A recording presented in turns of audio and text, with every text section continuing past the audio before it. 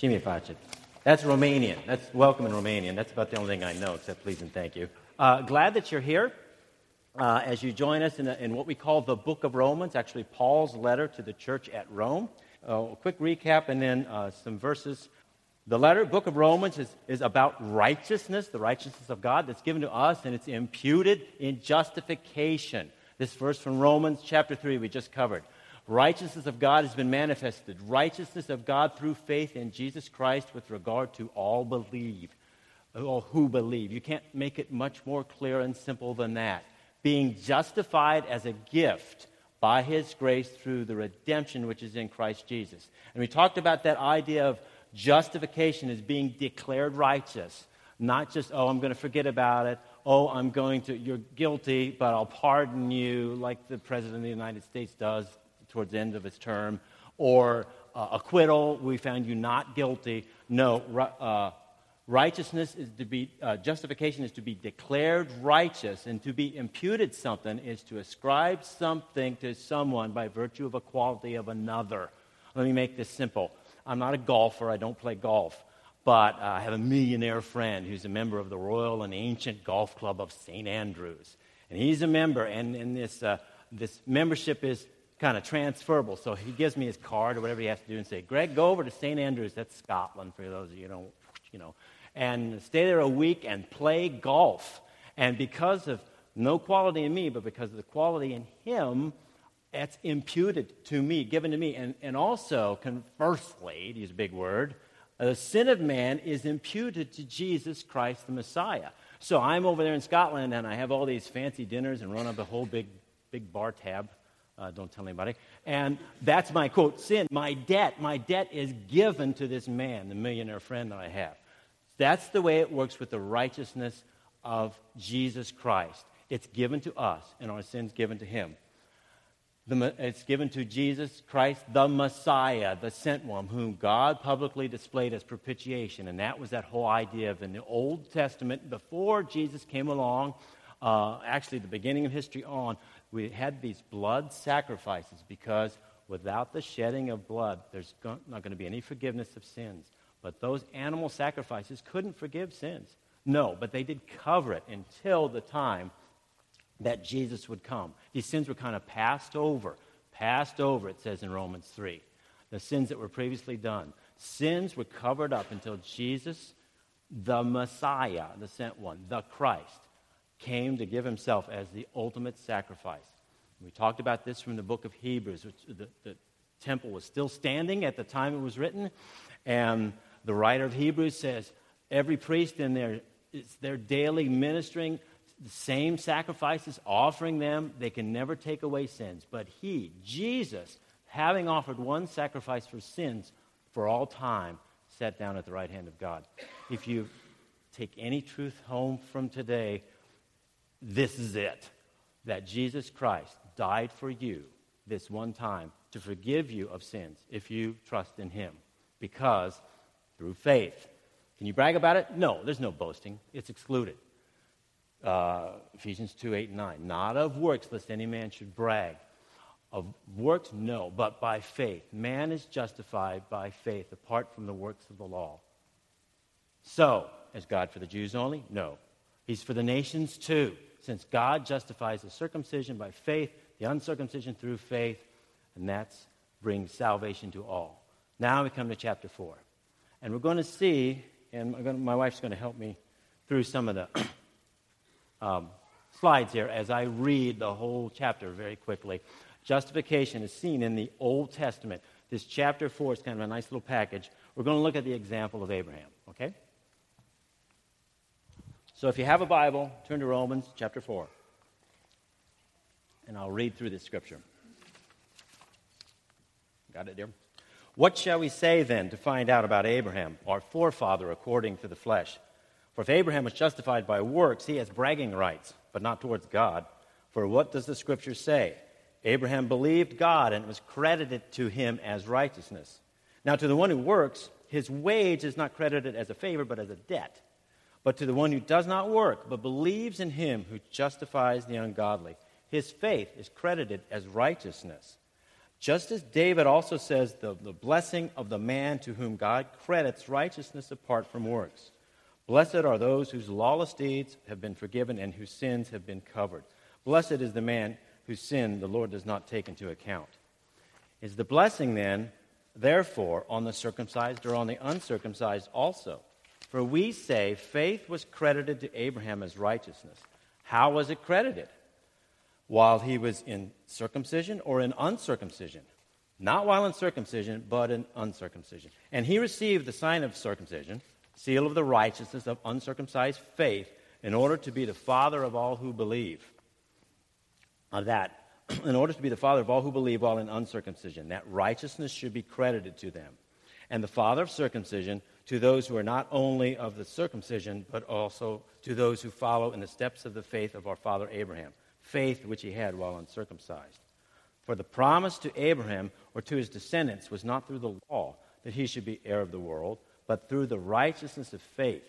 For if those who are the law are heirs, faith is made empty and the promises of no effect. For the law brings about wrath, but where there's no law, neither is there violation. For this reason, it is by faith, in order that it will be according to grace, so that the promise will be guaranteed to all the descendants, not only to those of the law, but also to those of the faith of Abraham, who is the father of all of us, just as it is written, a father of many nations I have made you. In the presence of the one whom he believed, God, who gives life to the dead and calls the things that do not exist into being. In hope against hope he believed, so that he might become the father of many nations, according to that which had been spoken. Thus will your descendants be. And not being weak in faith, he considered his own body already dead, being about 100 years old, and the deadness of Sarah's womb. And yet, with respect to the promise of God, he did not waver in unbelief, but grew strong in faith, giving glory to God, and being fully assured that what had been promised, God was able also to do. Therefore, it was credited to him as righteousness. But it was not only for his sake was it written that it was credited to him, but also for us, to whom it will be credited, to the ones who believe upon him who raised Jesus, our Lord, from the dead, he who was delivered over on account of our transgressions and raised on account of our justification. Let's pray. Lord, I do pray that you would take this scripture and send it home to the hearts, minds of the folks here. I pray that I would be able to get out of the way and simply show what your glorious word has shown us, has given to us, that we might take it, grow from it, live by it, and those that do not know you as Savior fall upon it in faith, that they may be your child. We pray in Jesus' name. Amen. Okay. All righty. So, back to this section again. And then we're going to take big chunks like I always do. What shall we say about our father Abraham? He wasn't just if that's not clear, it's going to get even clearer as we go through the book of Romans. Throughout the New Testament, salvation, justification by faith. Abraham believed God, and it was credited to him as righteousness. Quoting Genesis chapter 15, verse 6. He quotes it no less than 4 times in this chapter, so we'll see that again. Ready? Now, to the one who works, his wage is not as a favor, but as a debt. I mean, my paycheck comes on Thursdays, and you punch in, you do your 55 hours a week or so, and that's what you get. You're owed that. But the one who does not work but believes in him, God, Jesus, who justifies the ungodly, his faith is credited as righteousness. And then Paul quotes David in the 32nd Psalm, the first and second verses. Blessed are those whose lawless deeds have been forgiven and whose sins have been covered. Blessed is the man whose sin the Lord will not take into account. I put a big N there because there's double negatives. You're not allowed to use them in English, but no way, no how, no ever are we allowed to say nothing about nothing. They do that in other languages. In this Greek, you'll often find with salvation, they'll use a double or even triple negative that you will, in John, you will no way be lost once you are saved. All righty? So, moving on.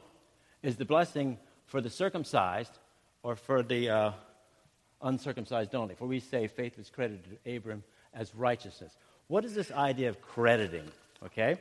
This word is used like over 49 times, the verb alone in the New Testament. The noun form is used. Credited means, right here, credited means to be counted, to be reckoned. I still use that word a lot because I'm from Ohio. Considered, put to the account, taken to the account. So Abram's faith was put to his account and credited as righteousness. So he was justified, declared righteous before God. And so also the faith of the believer. That's how it works. It's not joining a church. It's not paying your 10%. It's not the works that you do, be they good or neutral. It is your faith in Jesus the Messiah that gives you, it's credited towards your righteousness before God. So, moving on from there, going through the text again real quickly. Is it on the uncircumcision or uncircumcised also? Faith was credited to Abram as righteousness. How was it credited? While he was circumcised or uncircumcised? So, moving on to the next verse. No, while in uncircumcision. He received the sign of circumcision, the seal of righteousness of the uncircumcised faith, and so that he could be the father of all. Now, we're going to get to these two items. Two topics or issues we've been dancing around. Now, I kind of have a situation. A lot of you folks have studied this for years. Some folks are brand new, kind of in the whole Jesus game, with the Bible and truth, what we call Bible doctrine and learning these things. So we're going to take time to look at a couple of items. All ready? One is this idea of circumcision. Romans chapter 2, Romans chapter 3, he's mentioning it in Romans 4, and he goes on from there, and it's mentioned throughout the New Testament. Some people, I'm not really sure what that is, and I'm afraid to ask. And the other thing is the law. Romans chapter 1 through 4, the law throughout Paul's writings throughout the New Testament. We hear talk about the law. So we're going to look at these two items. And to do that, we're going to look at them as they relate to our example here, Abraham, in Romans chapter 4. And, of course, as they relate to us. So we're going to take a short life of Abraham. Ready? A little overview. So if you have a Bible and it has leaves and pages on it, you turn back to Genesis. If it's got one of them electronic old things, then you bring up that screen. It says Genesis, and you go to Genesis chapter 12. And here's where we join the life of Abraham.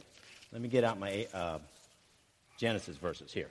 Life of Abraham, Genesis chapter 12. This would be kind of like 2,000 years before the birth of Jesus, however you want to date it or time it. So, we look at Genesis 12, in the first part, we see, now the Lord said to Abram, go forth from your country, and from your relatives, and from your father's house, to the land I will show you, and I will make you a great nation, and I will bless you, and I will make your name great, and so you shall be a blessing.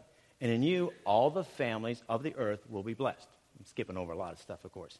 So, Abraham was about 75 years old at this time. He up stakes, literally, because he pulled his tent stakes up, and grabbed his family and all the cows and goats and everything and went out to a land he didn't know. So we skip ahead. Boom, boom, boom, boom. Genesis chapter 15. God promises that Abram would have a nation through his own son, a son of his own birth. Okay? Genesis chapter 15, starting at the first. Just skipping over some verses. After these things, the word of the Lord came to Abram in a vision, and he said, do not fear, Abram. I'm a shield to you. Your reward will be very great. Now, here's Abram. He says, oh, Lord God, what will you give me since I am childless and the heir of my house is Eliezer of Damascus? That's a servant he had. Remember, he's 75. Now he's in his 80s. He's got no kids. Who's going to inherit it? I don't see what's happening here. Well, the Lord says this. Since you have given, Abram said, since you've given no offspring to me, one born in my house is my heir. I'm going to have to leave everything to that person, okay? Then, behold, the word of the Lord came to him, Abram, saying, this man will not be your heir, but one who will come forth from your own body. He shall be your heir. That's really important to get, okay? And God took him outside his tent, looked up at the heavens. He says, look, and count the stars, if you are able to count them. And God said to Abram, so shall your descendants be. Verse 6, then he, Abram, believed in the Lord, and he reckoned it to him, counted it to him as righteousness. Okay? Second part. So we skip ahead. Then we get to Genesis 17, where this circumcision was given as a sign of the covenant between God and Abraham. So we read these verses. I won't read a few more, but not the whole chapter. Abram was 99 years old. The Lord appeared to Abram and said, I am God Almighty. Walk before me and be blameless. I will establish my covenant between me and you and multiply you exceedingly. As for me, behold, my covenant is with you, and you will be the father of a multitude of nations. No longer shall your name be called Abram, but your name shall be called Abraham, the father of many nations. That's what this phrase he gives. Because I made you the father of a multitude of nations. I'm going to establish my covenant between me and you and your descendants after you throughout the generations for an everlasting covenant to be God to you and to your descendants after you. And that includes possession in the land that God had given them. That's why we're very supportive of the land of Israel, the nation of Israel. And, skipping ahead, you will be circumcised in the flesh of your foreskin, and it shall be the sign of the covenant between me and you. And every male among you who is 8 days old shall be circumcised throughout your generations. So, circumcision, what is it? Let me have a drink of water first. Circumcision is the removal of the foreskin from a man's penis. Now, there I said the word in church. It's on tape. That's what it is, all right? In case you didn't know. Yes, it predates Judaism, all right? This wasn't, I was going to say it wasn't invented by God, but, this didn't come up just for the nation of Israel and Abraham. Circumcision had been around, okay? Now, just as an aside, there's a lot of things in life that predate. It's because history travels in a line. Space-time continuum. Here we are, Newtown Township, Bucks County. That's our space. Time, Sunday, July 24th, 2016. So that's how it travels. And that's how it travels with the whole plan of salvation, too, in human history. Because Jesus ain't here yet. The Messiah is not here yet. So there's things that predate. Alrighty, now, moving on. For men only. Yes. And I laugh, but it's a serious issue. Female circumcision, properly known as mutilation, FGM, has no place in Scripture. It never had a place in the Tanakh, the teachings of the Old Testament, the Holy Scriptures of the Hebrews. Does not have a place you can't find it anywhere in Christianity or the New Testament, although there are some other world religions that look on it as honorable. Ask me later. Why circumcision? It's given as a symbol.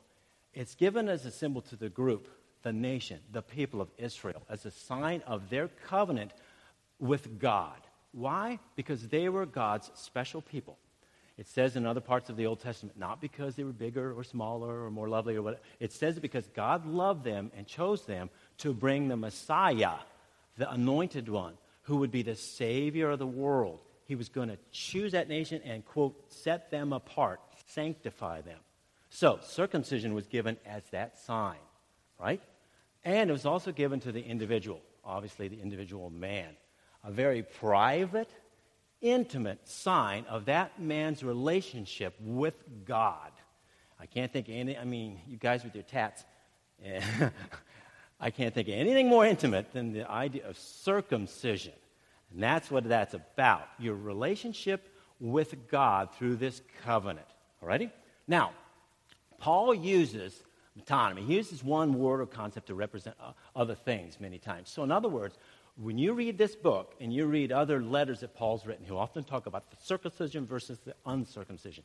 He's talking about the people of Israel, the Jews, the Hebrew nation, okay? God's covenanted people. And so therefore the uncircumcision is everybody else, the goyim, the Gentiles, the nations, the Jews and the nations.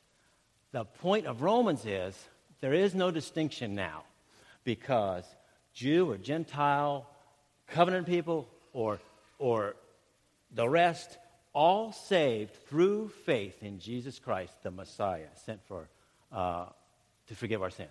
Now, the other issue is the law, and I'm going to get through this real quick, but let's read some more scripture. The promise to Abram or his descendants was not through the law that he should be heir of the world, but through righteousness of faith. For those of the law are heirs, if that's true, the faith is made empty and the promise is of no effect. For this reason, it's by faith, in order that it will be according to grace, that the promise is guaranteed to all the descendants. All by the faith of Abraham, who just as it is written, he's the father of many nations. All right? Now, this quick summation of the law. You could spend years on this. The law, as we see it, is the law given to Moses after the Exodus from Egypt, Exodus chapter 20, and we see the moral law given, what we call the Ten Commandments, the Decalogue, the basic, you shall not steal, you shall not commit adultery, you shall not kill, you shall not lie, i.e. bear false witness, and the ceremonial law, the sacrifices, the feasts, and those things. That's the law given. But the big thing here to understand is this law was given 430 years after Abraham. 430 years. So how can the law be that which saves? This law was given much later. But the faith of Abraham, Genesis 15:6, was credited to his righteousness. That's because we kind of have this misconception, and we'll go over and over and over this, like, right, left, black, white, whatever, which side you want to choose here, okay? That there's the law here, and there's the grace here. And the law is, that's all that Old Testament stuff. A grace, that's Jesus comes along and, everybody gets a cupcake and a flower. Okay, it's all grace and all that sort of stuff. And, in the law, some people will even say this, it's works for salvation. After all, look at their sacrifices and all these things. But in the New Testament, Ephesians 2:8-9, for by grace you are saved through faith. That's the wrong concept of how salvation is. Look at Galatians. Galatians, in this next part, in verse 21, Paul says, if you could have given a law to save, that would have been done, but it's impossible. But he says that the law, which came 430 years later, does not invalidate a covenant previously ratified by God. The inheritance is not based on the law, it's based on a promise. Okay? God has granted it to Abram by means of a promise. Back to Romans. You see, because this is how salvation works. It's a relationship with God. And I've stolen this from Dr. Charles Ryrie. It's not new with me. But just to give you a little potted demonstration. You go all the way back to Adam and Noah, and then the patriarchs. You get Abram and Isaac and Jacob and Joseph, and then you move on to Moses, and you move on to the time of Christ. Salvation throughout history has always been through Jesus. The basis of your forgiveness of sins is the death of Jesus on the cross. Okay? Throughout history. Now, the requirement through any of those periods has been faith. Look at the famous faith chapter in Hebrews 11. By faith Abel, by faith Noah, by faith Abram. I encourage you to read that. It's always been faith, not works.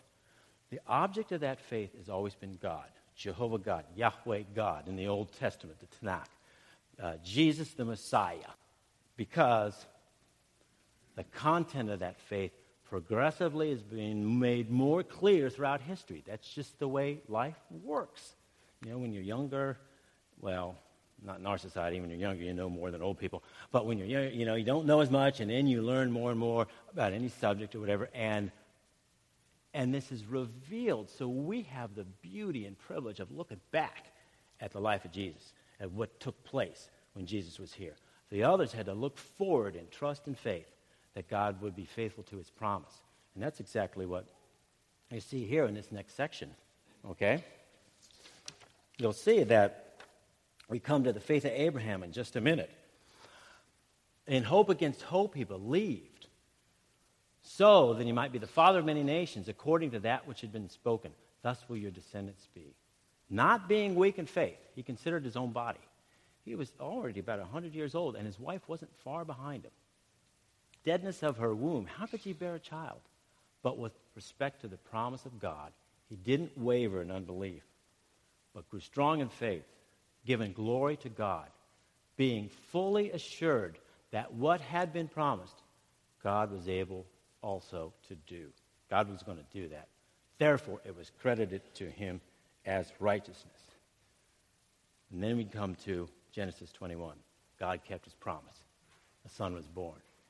The Lord took note of Sarah, as he had said. And the Lord did for Sarah as he had promised. So Sarah conceived and bore a son to Abram in his old age at the appointed time which God had spoken to him. Abram called the name of his son who was born to him, who Sarah bore to him, Isaac. Then Abram circumcised his son Isaac when he was 8 days old, as God commanded him. Abram was 100 years old when his son Isaac was born. This is from Genesis 21. Sarah said, God has made laughter for me. Everyone who hears will laugh with me. And she said, who would have said that Sarah would nurse children, yet I have borne him a son. The child grew and was weaned, and Abram made a great feast on the day that Isaac was weaned. And then we moved on from there. Okay? Now, this is Abram. He knew the promise of God. He didn't waver in unbelief, but grew strong in faith, giving glory to God, being fully assured that what God said he would do. And that's why it was credited to him as righteousness. Now, we finish off the book, chapter I just underline these for you. We finish off the chapter here, chapter 4, with a couple of more verses and then some thoughts. This wasn't done just for Abram's sake, but also for us. To whom it will be credited, to the ones who believe on him who raised Jesus, our Lord, from the dead. Can I make it any clearer than that? If you haven't trusted in Jesus, the Messiah, the sent one, then you are without hope and without promise. You say, I don't want to be in that place. Fine. What do I need to do? What does it say? Believe in Jesus. And you will be credited with that righteousness that the Lord offers. Now, I have a couple of comments. And the second one is a bit longer, but I do want to get it in. Okay? First is this promise, the law. I mean, anytime you have law, I was just thinking about this today. I was telling my wife about this. You know, I have a lawn tractor, and there's reasons for this, because somebody cut their arm off and they got sued, or I don't know. So you can't mow backwards. If the blade's running, you can't back up. But now they have an override switch you can use, so you can do that. But you can get off your lawn tractor with the engine running in neutral if the blade's not engaged. But if the blade's engaged, by the way, can you try this? Don't try this at home, because I've tried. But if you get off, it'll shut off. That's because the law has all these things that are obstacles and set up and roadblocks because we're sinful creatures, and this is the things we try to do. But the law bows to the promise. The Lord will provide. How does he provide? By grace through faith. And then we jump to Genesis 22, which is for another time when somebody preaches on the book of Hebrews. Genesis 22, showing Abram's faith. This is the true richness and full fulfillment of his faith. But for us, I want you to understand this in the next couple minutes. Our faith is not, well, maybe in some rare case, I don't see our faith perfect, fully formed, completely developed when a person trusts in Jesus as Messiah, wants to have that relationship with God through Jesus. I don't see that happening. Why? Because I'm going to put them all up here at once. Look at the missteps of Abram. Abram's given this promise of a nation. Chapter 12. Last half of chapter 12, what does he try to do? He tries to pass his wife off as his sister, so he won't, he's thinking, oh, they're going to kill me. So you be my sister, all righty? Later in 16, he hears the promise of God about having a son and a nation. But remember, his wife's kind of, the old bag from Baghdad. So, how is she going to have a child at this age? And so Sarah helps cook this up. Look, I got a maid over here named Hagar. You sleep with her, and we'll make a baby, and that'll be the heir. So they try to do that. So he tries to make an heir, which he does, the son Ishmael. And nothing but trouble since then, right? Okay? Then the Lord himself and two angels come in chapter 18 to announce this birth once again, a scripture that we read. And what does Sarah do? Sits behind the tent and laughs. And the Lord says, who's laughing? You're laughing. And he says, oh, it wasn't me. And she says, I told you you're laughing. She says, no, I didn't laugh. Oh, come on. She says, is this going to happen? I mean, I'm like in my late 80s. I'm ready for shuffleboard. But, I mean, I can't, this is not going to happen. Then, in the end of that chapter, the Lord has to destroy Sodom over, if you want to know the issue they had, Romans chapter 1. You might want to read that. Tries to destroy Sodom, and Abram negotiates with him. Well, hey, God, let's make a deal here. What's behind curtain 1, 2, or 3? How about if we can find 10 righteous people? So anyway, this is a negotiation. And then finally, chapter 20, Abram tries to pass off his wife as his sister again, So what I'm saying is, the faith doesn't pop out of us fully formed. So if you're here saying, I could never be like Abram or Abraham, does anybody know what these are? Flannel graph figures. Does anybody use them anymore? Flannel graph, yes. When I grew up, I thought, this is what Bible people were like. They were in a whole different category. Flannel graph figures. I wanted to get to heaven and find these strange flat people and look on their backsides to see if they really said gospel press in flannel on them, Because we have this concept that, that's the Bible, Old Testament especially, either really bad guys, really good guys, or the New Testament. They're all just these two-dimensional cardboard cutout people that didn't really live lives. Friends, we're looking at Abraham, who was given promises by the Almighty God. And what did he do? He lied, deceived, manipulated, schemed, negotiated, did all of these things. And yet God calls him, Abram believed in God, and he credited it to him as righteousness. I must say, it comes along later, Genesis 21 and Genesis 22. The very next chapter, you'll see when Abram is called upon to sacrifice Isaac as a test before God. You're thinking, I can't believe in Jesus because I'm not like one of these guys. Look at the life of Abram. So my question is for you today, where are you? Friend, if you don't know Jesus as Savior, just come to him in faith. Come to him as the man to Jesus who wanted his child healed. Help me in my unbelief. Secondly, don't expect you to be fully formed right out the gate. But God will help you to grow. Christian, believer, where are you? Are you growing in him?